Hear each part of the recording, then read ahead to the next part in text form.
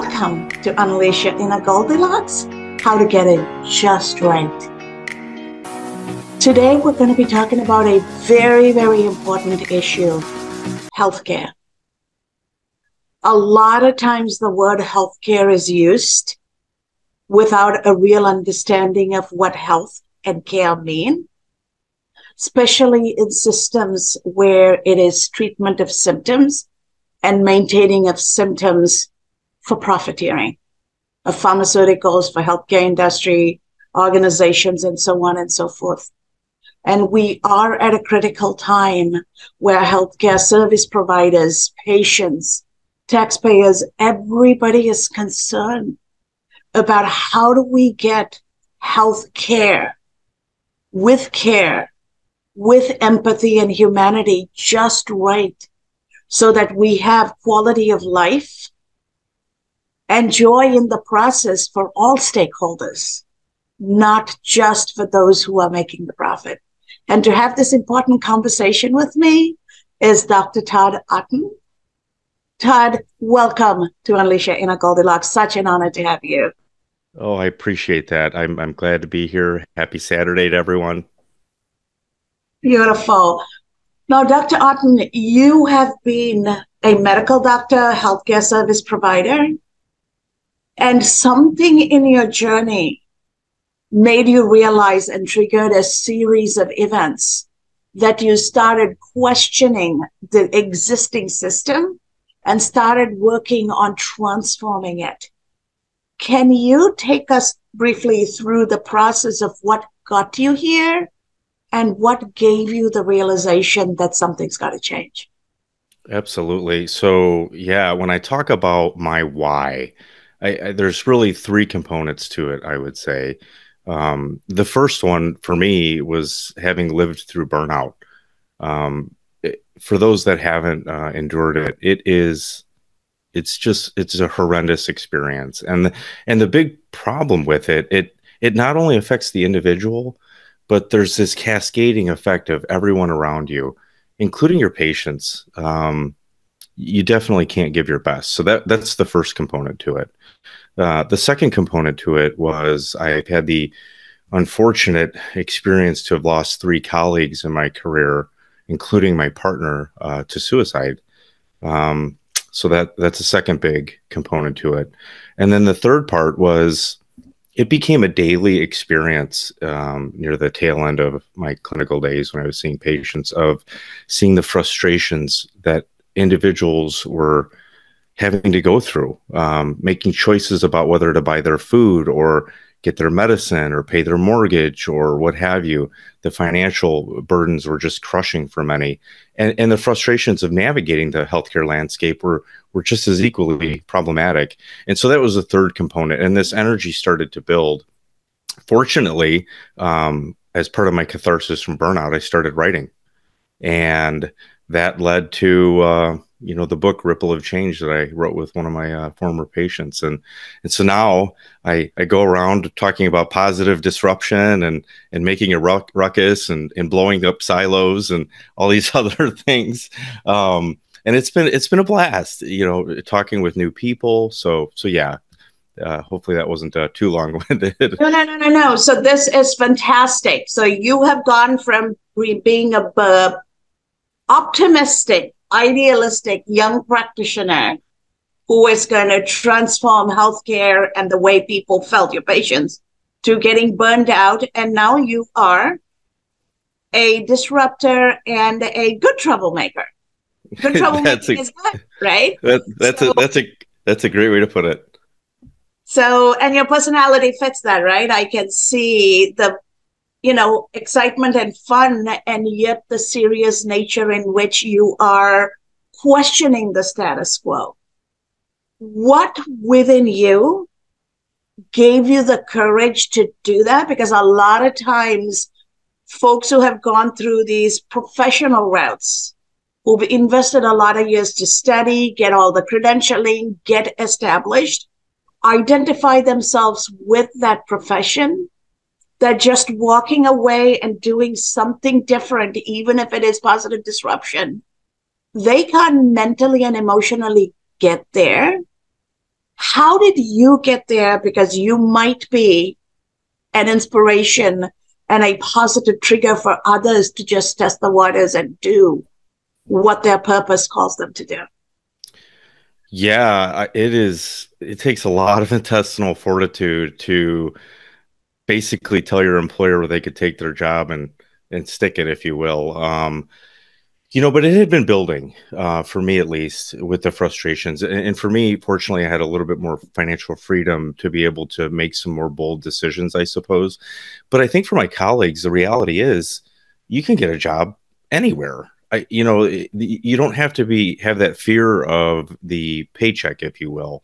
And I think that's overstated at times, and people need to realize that there's help out there. There's other opportunities. LinkedIn's a wonderful avenue for meeting new people. But to answer your question, it was just one more thing. And I said, you know what? I am in a position where I'm not going to take this anymore. I'm going to stand up for myself. I'm going to stand up for my family. I'm going to stand up for my colleagues, and I'm going to stand up for patients. And literally, a decision was made to move my clinic, and I resigned the next morning. I stayed on for 5 months because I didn't want to walk away from my patients. I wanted to transition them as best I could. And frankly, I don't think the administration really believed me even for another 2 months. It took 2 months to send a letter to my patients saying I was leaving. It was almost comical at times. But yeah, I think somewhere deep down, my purpose had changed from caring for the individual patient in front of me to trying to make an impact on a much larger scale. And that moment was almost like a switch that was flipped. So I look back with it, bittersweet for sure, but now I am loving what I'm doing. Talking with people, advocating, sharing information. I shared a post last week about prior authorization reform in New Jersey, and just got a wonderful response, and that fills up my cup, and I love it. Wonderful work you're doing. And as a full time caregiver to a Lewy dementia patient husband in corporate finance, where we too don't get time off because everybody needs to know at all times what's going on with their money, right? So burnout is common. Caregiving is a necessity, and navigating the system is like walking through land of IEDs. So looking at the book you wrote with your patient, looking at the quadruple aim you talk about, the patient experience, the quality care, the need for lower cost, and most of all, provider wellness. When the provider is not well, it flows into the attitude and the care the patient gets and the information the patient's family gets to navigate this. How did you come about writing the book with a patient? Oh, And I can see what made you integrate provider wellness given some of the suicides and other things and the burnout you've been through, but I want to hear it in your words. How did that come about, and how did the experience further fuel your need to move forward in a different direction? absolutely. So I was an early adopter with the quadruple aim in part. I took it on in 2016. And for a while, I joked that I was an army of one at my hospital talking about provider wellness. But after a while, it got a lot of traction, and it was amazing. We had a 2 or 3 year stretch at a rural access hospital where retention was high, the staff was doing well. And the amazing part of it is when those things are happening, patients want to be there. And so, of course, the finances followed right along for the hospital. And so that's how I got really just adopted the quadruple aim. And then in terms of getting Joshua Judy involved, who Joshua had been one of my patients for 13 years in total. And when I was coming out of burnout, I had written a poem called Medicine is a World of Gray, which is a little bit dark, but it gave a really kind of pulled back the curtain as to some of the feelings that I had during that period, and some of the things that go on. But Joshua was also struggling a lot from cervical radiculopathy and pain management. And we had tried all sorts of things for him: traction, physical therapy, different medications, and what have you. So I take Cymbalta for post-concussive headaches, for neuropathic pain. And so I had offered it to Joshua. Unfortunately, he just had devastating side effects from it, just devastating side effects from it. So you talk about, complete, I show everybody the little yin and yang here, the yin and yang capsule. You talk about a complete divergent response, made my headaches go away and completely messed him up. So I was trying other things with him, and I told him about the project. I told him about the quadruple aim, and he said, well, what should I write about? And literally, I just told him to just write. And he did. And what he wrote was amazing. We had a meeting. And from there, it went from this project to try and bridge the gap between clinicians and administration to a project that we feel can touch everyone and inspire and empower everyone. So that's kind of the short version of it. And we've become very good friends as a result. And it was cathartic for the both of us, too. So you talk about kind of this cool, crazy road to writing this book. There you go. So as you're talking about it, what is fascinating for me is you have looked at the profession, what's broken in the profession, even in the absence of psychological safety in your environment, you have dared to rise above and challenge and ask those difficult questions. But you also brought in a patient to take this journey with you, illustrating how diversity of thought, diversity of perspective, diversity of experience makes the conversation richer at a time where diversity, inclusion, and equity seems like a bad word for half the country. And you're living in one of those regions that are not super liberal, that will embrace change. How do you navigate this, and how do you see the different perspectives needed to make the change? Oh, I couldn't say that any better than you just did. We have got to get activated patients on board from every walk of life to unwind some of this mess that we currently exist in. The inequities and the disparities that exist break my heart. I just did a live Twitter space with the movie Medicine Man, which is the story of Stan Brock, who is an actor that created Remote Area Medical. And think about it, the richest country in the world, we have literally medical trucks going around to service people with free healthcare because of the inequities that exist. And frankly, up until a month or so ago, I hadn't even heard of that community, and they do amazing work. And so to answer the question, I think the more people that have the courage to speak up from different walks of life, to say where the problems lie, it's going to hopefully empower even more people to make the change that is needed, desperately needed. Absolutely. And that line of thinking is the only thing that is going to change the way healthcare, care being the operative word, truly is brought to the forefront. Because what we have right now is not healthcare. As an immigrant coming into the United States from a poor developing nation, Sri Lanka, I grew up with taxpayer-funded healthcare and taxpayer-funded education. That means if I had the skills and capabilities and competencies, I could have become a brain surgeon on taxpayer money. Or if I were a patient and I needed brain surgery, that would be provided based on taxpayer money. And that's not just for the citizens. The fact that you exist on our soil as a living, breathing human being, it's your basic human right. And that is so in so many countries in the world, including poor countries. And I am baffled at how the richest country in the world cannot give the two most mission critical services to people on a tax funded basis. Because when people have a clear mind and good health, they can figure the rest out. You don't have to do anything else. What would it take for us to shape our public policy and get to a place where health care is primary, and it is not gender-based, it is not race-based, it is not geography or zip code-based? Yeah, that's a wonderful question, and there's not an easy answer to that for sure. I think a lot of people would point to universal health care or taxpayer health care, as you say. There are going to be a lot of obstacles to getting there in this country, based on some of the historical legacy that exists, if you will. But ultimately, I think you're right. Policy change at the highest level to shake things up is really what's probably going to need to happen.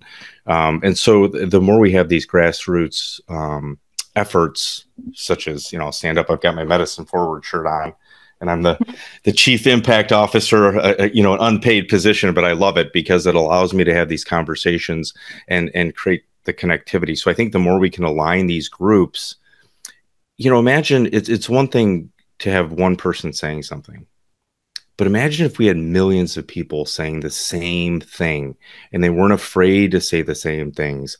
I think that's when we're going to really start to see some change happen. And so I think the connectivity between all these groups, which is part of what we're working on, is going to be key to doing that. Absolutely. And as you're talking about, it's going to take all of us and everybody talking about this.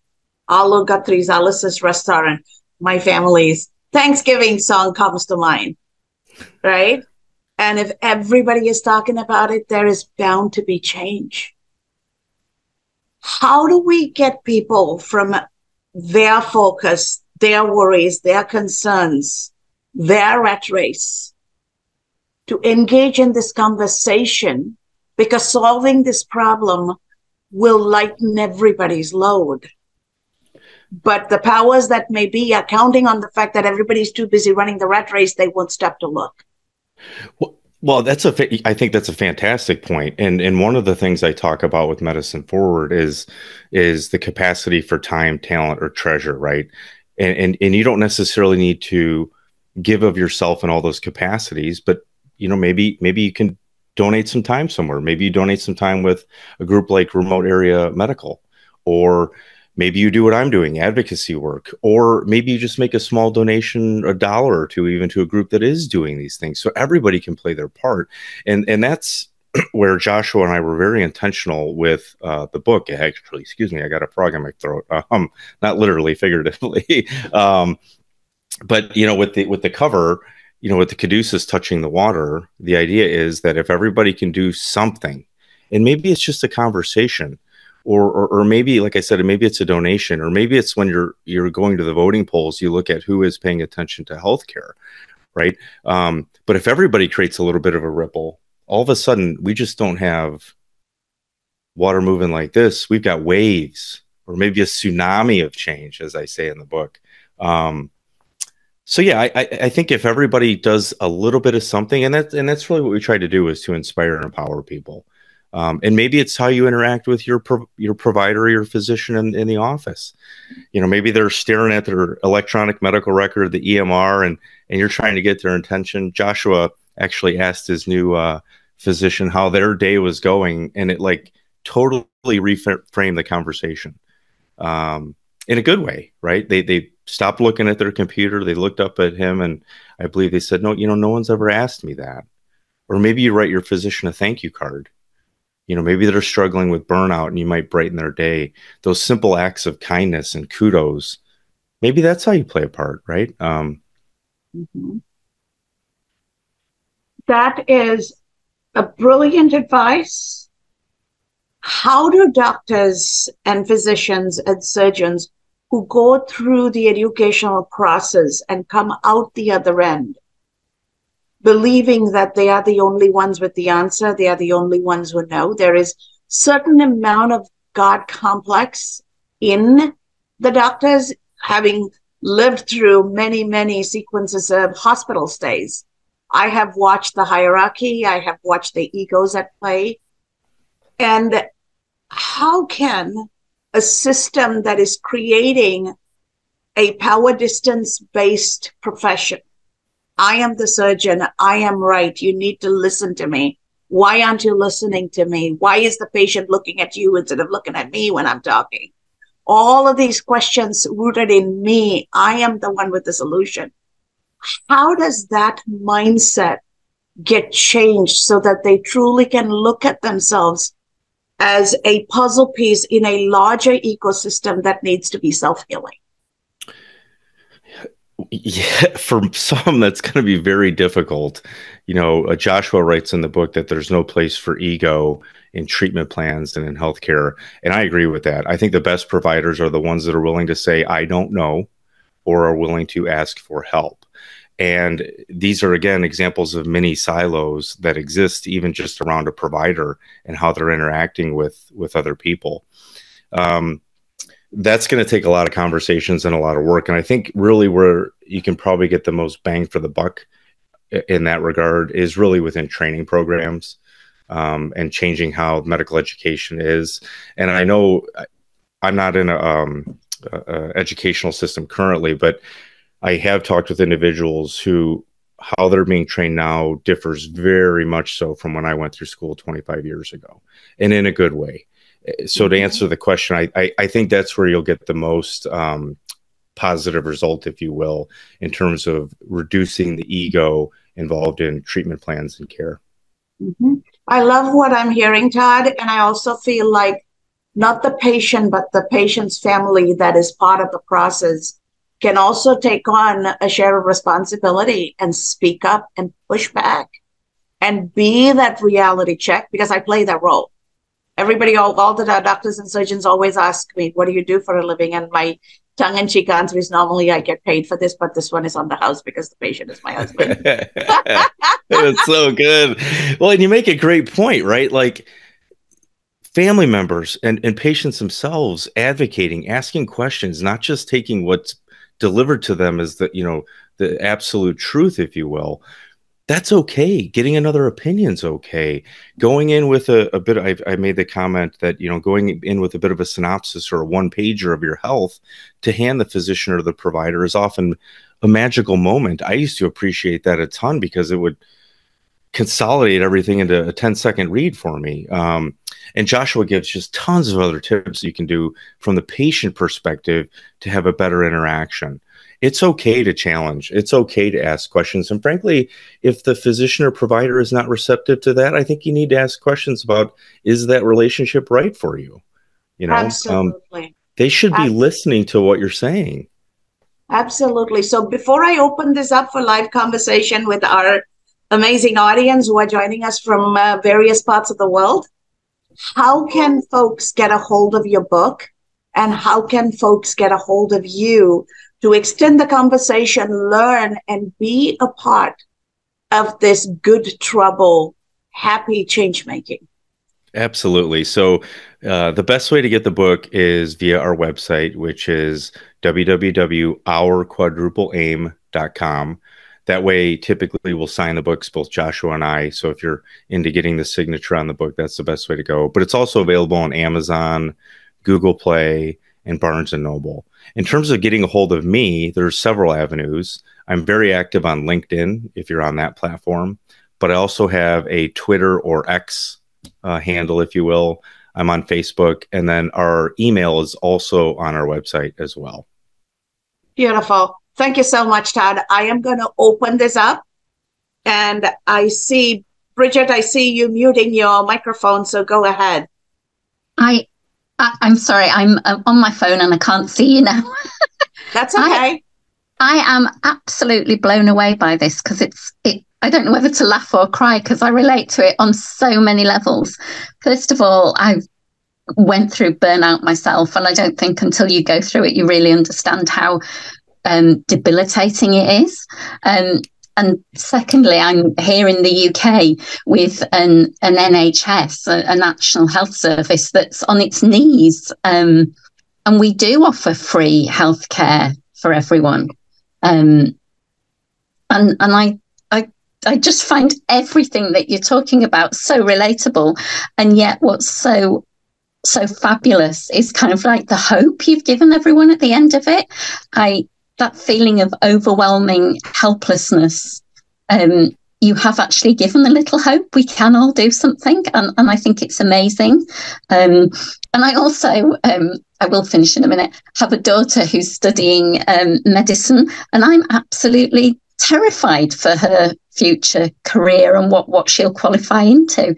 So thank you for sharing everything, and I can't believe how relatable everything is.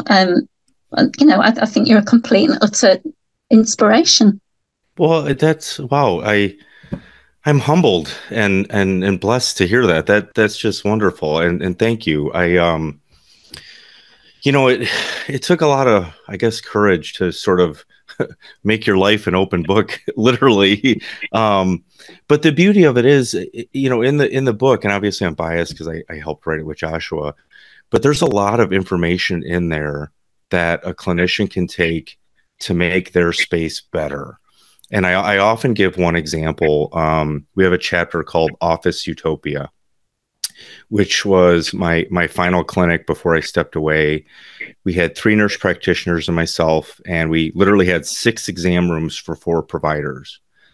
And despite those limitations, it was amazing. Retention was high.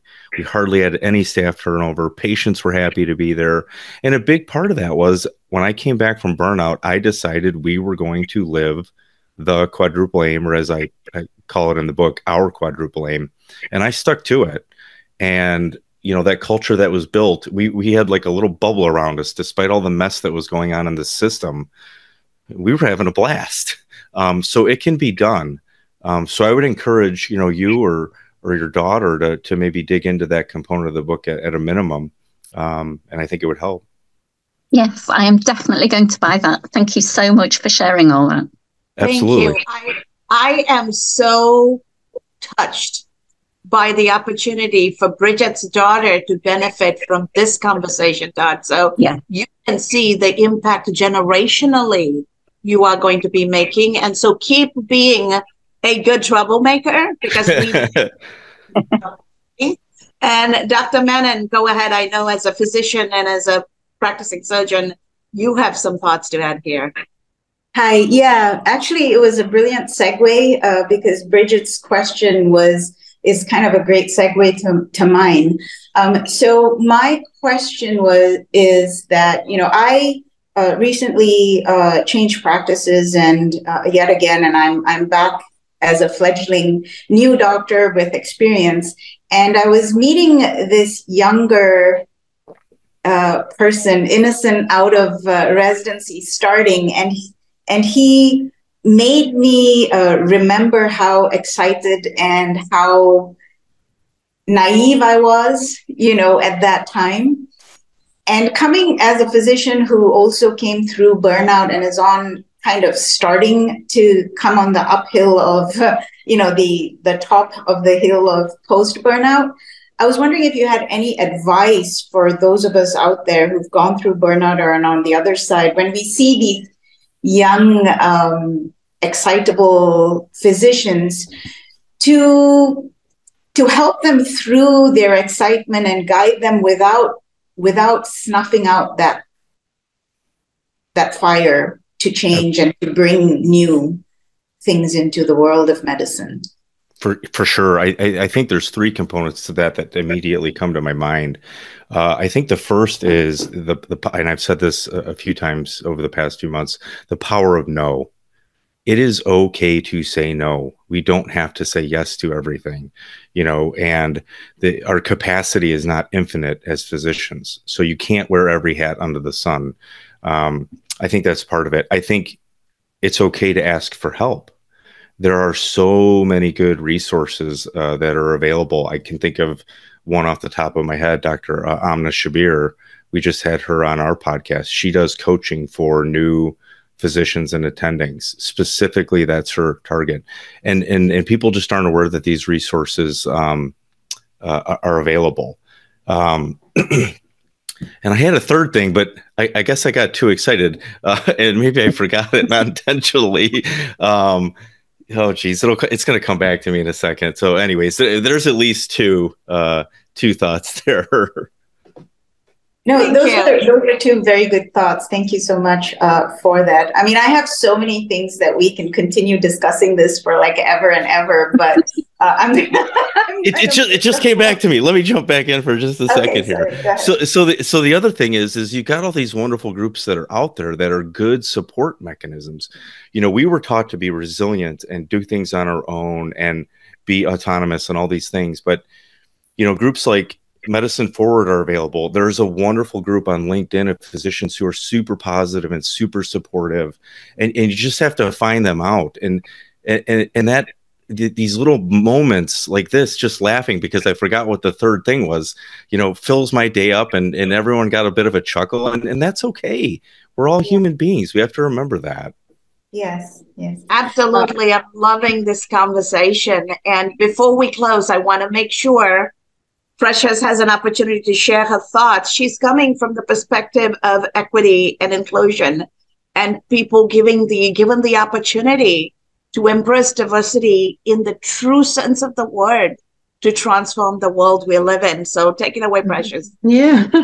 I just want to say I appreciate this very much so, because your humanity connects with mine. And when I hear you speak, there's a common thread.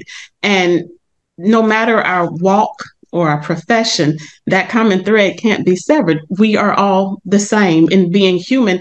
The fact that you call out the truth as far as when it comes to being overwhelmed, despite any God complex that people can be taught to be, you're acknowledging this is the case, and you care. And I just think that's just a main quality, because the people who care are emotionally equipped to be able to care. And those are the ones who I'd want to take care of me or my loved one anyway. But I think that comes from having a personal self-development. Like, you've done work on yourself. You've probably been raised a certain way. You can't get away from that. So you bring yourself to your job. And when things are inappropriate, you're not able just to sleep well on that. It's like, it's affecting me. It's affecting others. Something's got to give. But I'll say that personal development is opposite of insecurity. I just think a lot of things, as far as why people are the way they are and how they self-identify, if so much has to be me, and you just whatever, there's something missing. So I appreciate you bringing your whole self and then not stopping there, doing something with it and collaborating with others who have like minds, because we're all in this thing together. We're all in this thing together, but to acknowledge it and then do something about it takes it further, and it helps it to grow. And I just appreciate knowing that people like you are out there. So not just you, it's more. And I'm appreciative that you brought this to light. And I plan to follow up and look up what you have shared with us. But I just want to say thank you. Oh, I love it. That is so wonderful to hear. And, just to double click on that, I suppose, there are a lot of wonderful people out there. As I am networking and talking to individuals, they're there, and we need to get them united in their voice to facilitate change. And it just, one other thing with some of your comments, I'm a lifelong learner, and I'm having to learn a lot of different things in the last 6 months, skills and tools that I didn't have a networking class in medical school, just as an example. And so I'm learning all this stuff on the fly. And that's okay. So it's okay to say you don't know. It's okay to challenge the status quo. And if you don't want to be the one to voice, find me. I'll find someone to connect you with, and we'll rattle some cages. I am so thrilled and happy about our conversation today, because if the dream of every human is life, liberty, and pursuit of happiness, all three of them are closely tied to health and wellness: physical, mental, psychological, spiritual. And getting this right, working together to get this right, becomes our human endeavor.